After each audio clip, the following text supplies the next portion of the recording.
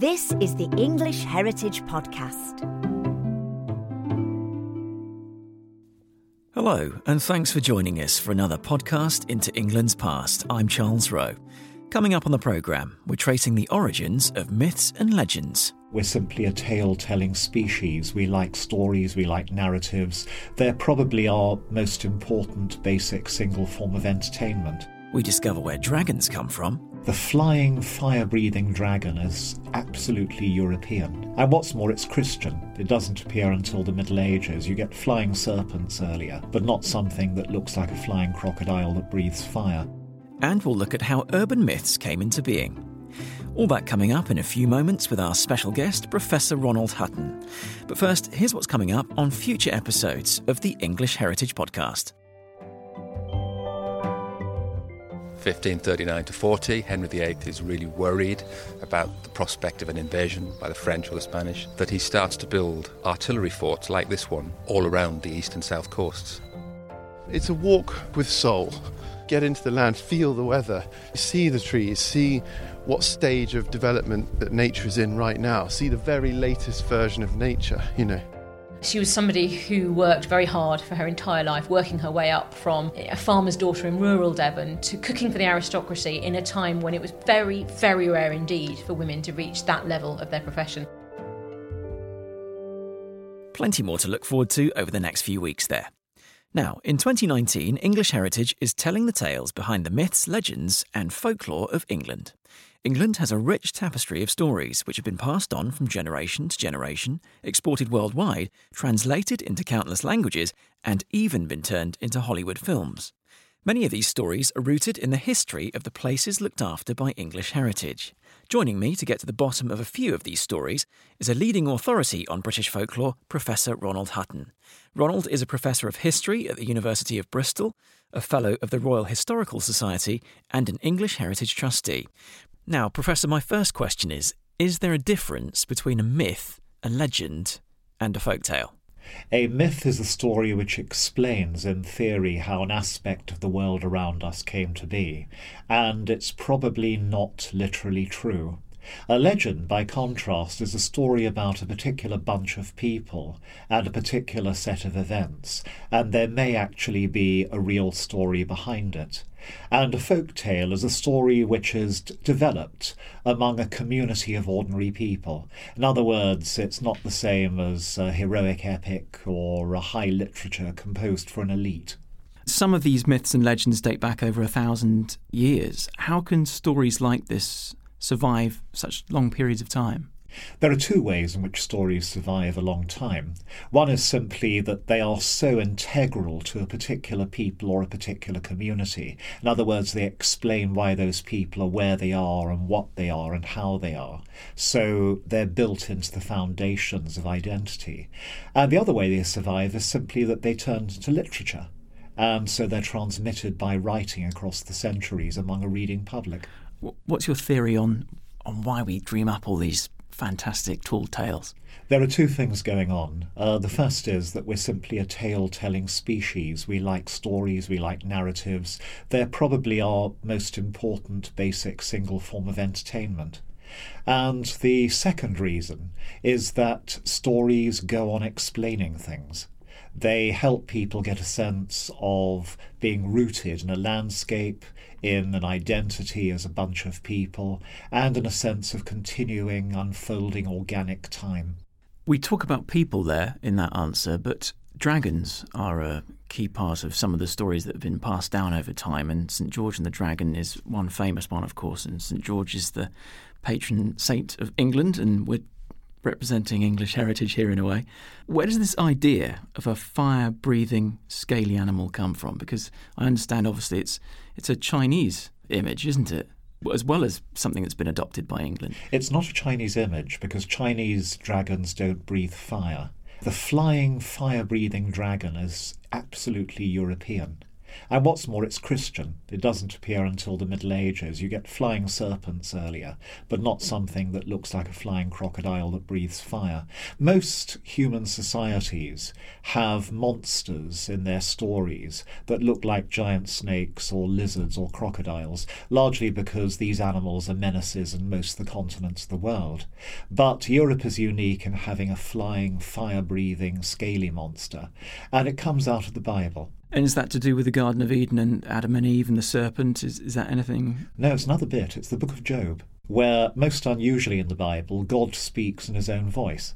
And he points to the existence of this creature called a Leviathan, which is an enormous fire-breathing animal with scales that can't be penetrated from outside by weapons. And all that's needed to create the medieval European dragon, the fire drake, is to enable this thing to fly. And since God says the Leviathan exists in all types of environments, to give it wings is a very easy way of getting it between them. So where did this idea of a Leviathan come from then? The Leviathan's almost certainly a sperm whale, because you get these things in the ancient Mediterranean, which is where the Old Testament was written.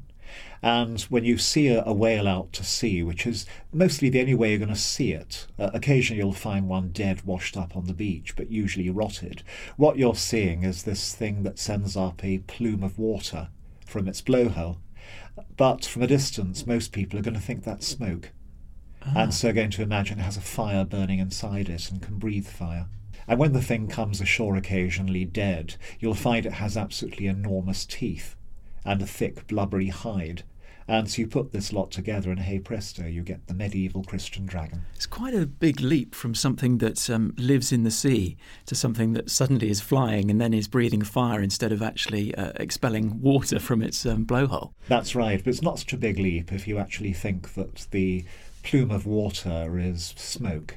That way it all begins to fall into place. But I suppose that's where some of these exaggerations and stories come from. There does seem to be a bit of a resurgence of mythology in popular culture today. I'm thinking of the Lord of the Rings series, which is, I know, a few years ago now, but Robin Hood's been remade a couple of times in Hollywood, especially in recent years. Why do you think we're seeing a resurgence of this type of storytelling and these characters? I don't think these stories have ever stopped. So with Robin Hood, for example, you have the silver screen Errol Flynn in the 1930s. You have the Kevin Costner version in the 1990s.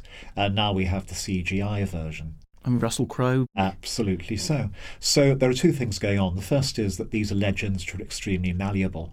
So in one century, Robin Hood can be a dispossessed nobleman who goes wild with working class people, but leads them and then comes back to rule a castle at the end.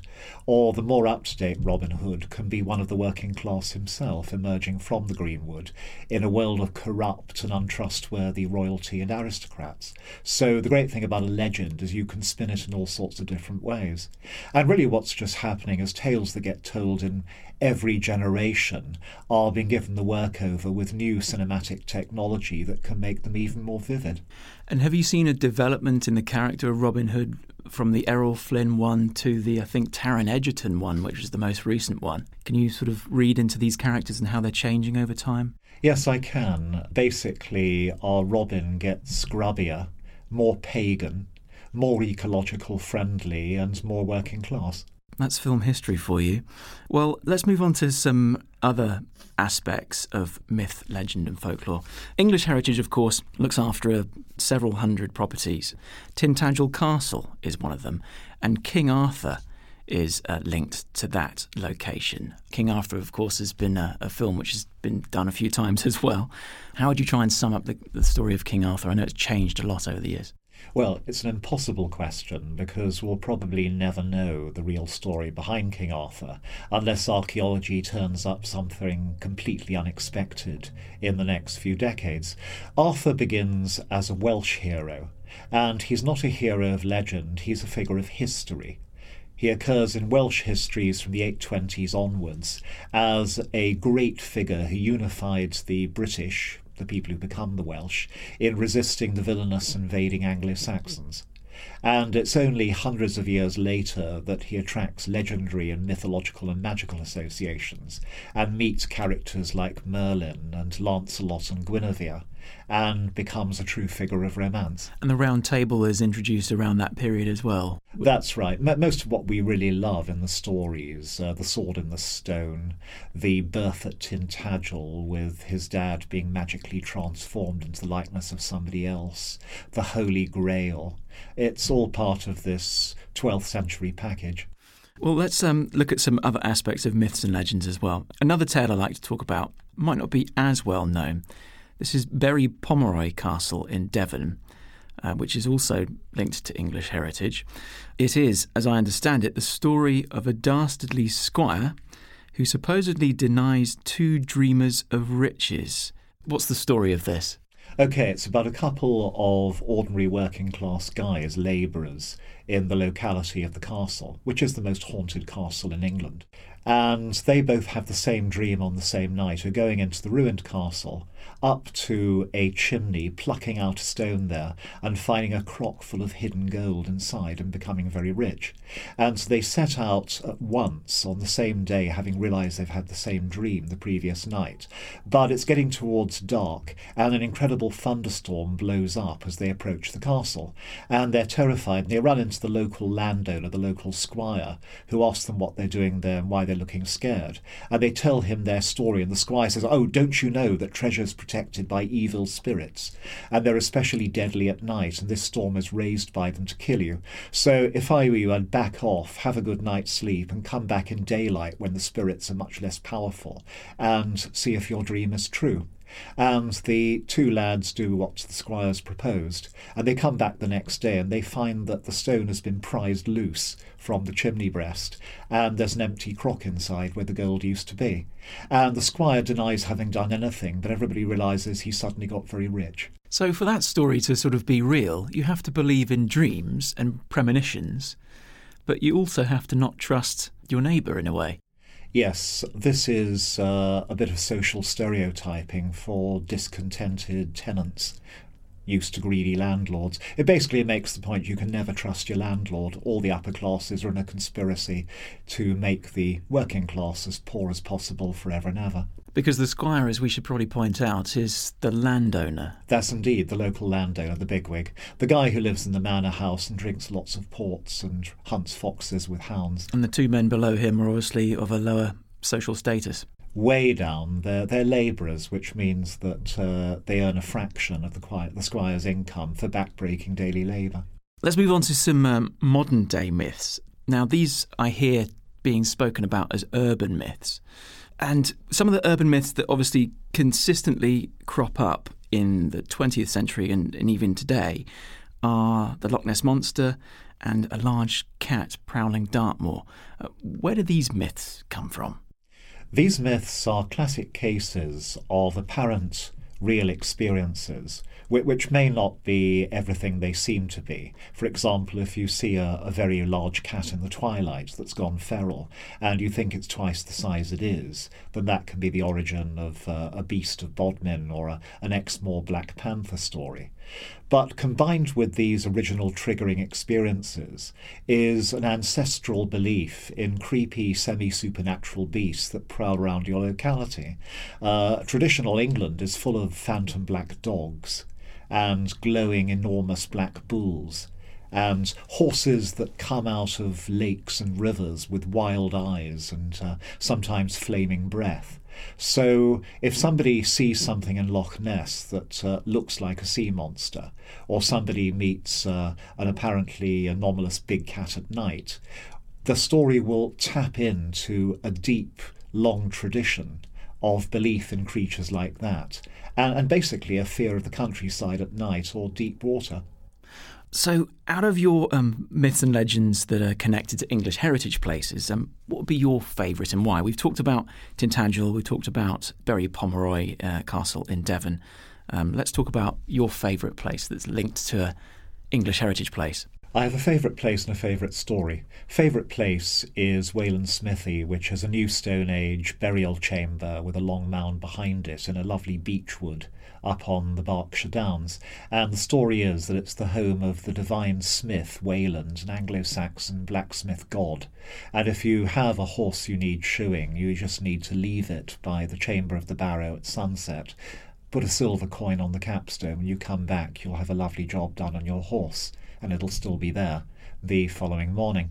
But for a story, I'd like to go to the most haunted castle in England, which is Bury Pomeroy, and look at one of the lesser-known stories about it, which is about two sisters, one called Isabella and the other called Eleanor, who lived somewhere back in the Middle Ages. They both fell in love with the same man, but Eleanor was much more beautiful than Isabella, and Isabella got rid of her rival, her sister, by locking her, taking her by surprise in a room in the castle and leaving her to starve to death. As a result, Eleanor's ghost, beautiful and tormented-looking, has walked the castle ever since, and she often appears in the battlements at night and encourages people to climb up to her and so fall to their deaths. She's a killer. But also, just to see her walk around the castle means that death is coming to somebody. There was a case of a local doctor who was called in to look after the caretaker's wife when the castle was in ruins and the caretaker lived in the only inhabitable bit of room. And the wife was getting better, but each day the doctor called. As he walked to the bedroom where the caretaker's wife was lying, this gorgeous woman suddenly appeared in an old-fashioned dress, not looking at him, walked past him with this anguished look on her face. The caretaker's wife was getting better, and the doctor happened to mention the appearance of this weird woman to the caretaker. And the caretaker said, "Oh no, that's Lady Eleanor, and that means my wife's going to die." And the doctor said, "Don't be silly, she's recovering." But a week later, the wife suddenly died. Now, this is not a folk tale. It's in the memoirs of the doctor who became court physician to one of the English kings. So that's a genuine, real story, ghost story from Bury Pomeroy. Yes, that's neither a myth nor a legend. It's an extremely creepy memoir. As you were telling it, I was getting the hairs on my arms standing up and on the back of my neck. You told a good story there. It's I didn't even ramp it up. I could have put a lot more creep into it. Yeah, you could have done. I would have been running out the door. But why do you think you're attracted to that particular story? I mean, it is obviously pretty scary. Well, two things. First, it's so vivid. And the second thing is that it's an eyewitness account. And they're extremely rare in the annals of myth and legend. The physician was actually called Walter Farquhar, and he became the personal doctor to the future Edward VII when he was still Prince of Wales in the late Victorian period. I suppose my last question would be, why is it important to look at these old stories today? We've talked, I know, about how enduring they are. Why is it important to keep looking at them? Is it a way of studying the human condition? I think there are two reasons why we can need to keep looking at old myths and legends. The first is that they won't go away anyway. They'll always be recycled in retellings in the latest technological form that represents our entertainment. And the second reason is that they are built into our character as people living in a particular place and with a particular set of buildings, landscapes and associations attached to those. It doesn't matter if your family has lived in what's now England for 14,000 years or 4. You're still dealing with the land and making your own relationship with it and listening to what it has to offer and deciding what messages, if any, you find in that is one of the most pleasant and exciting ways of making that personal relationship.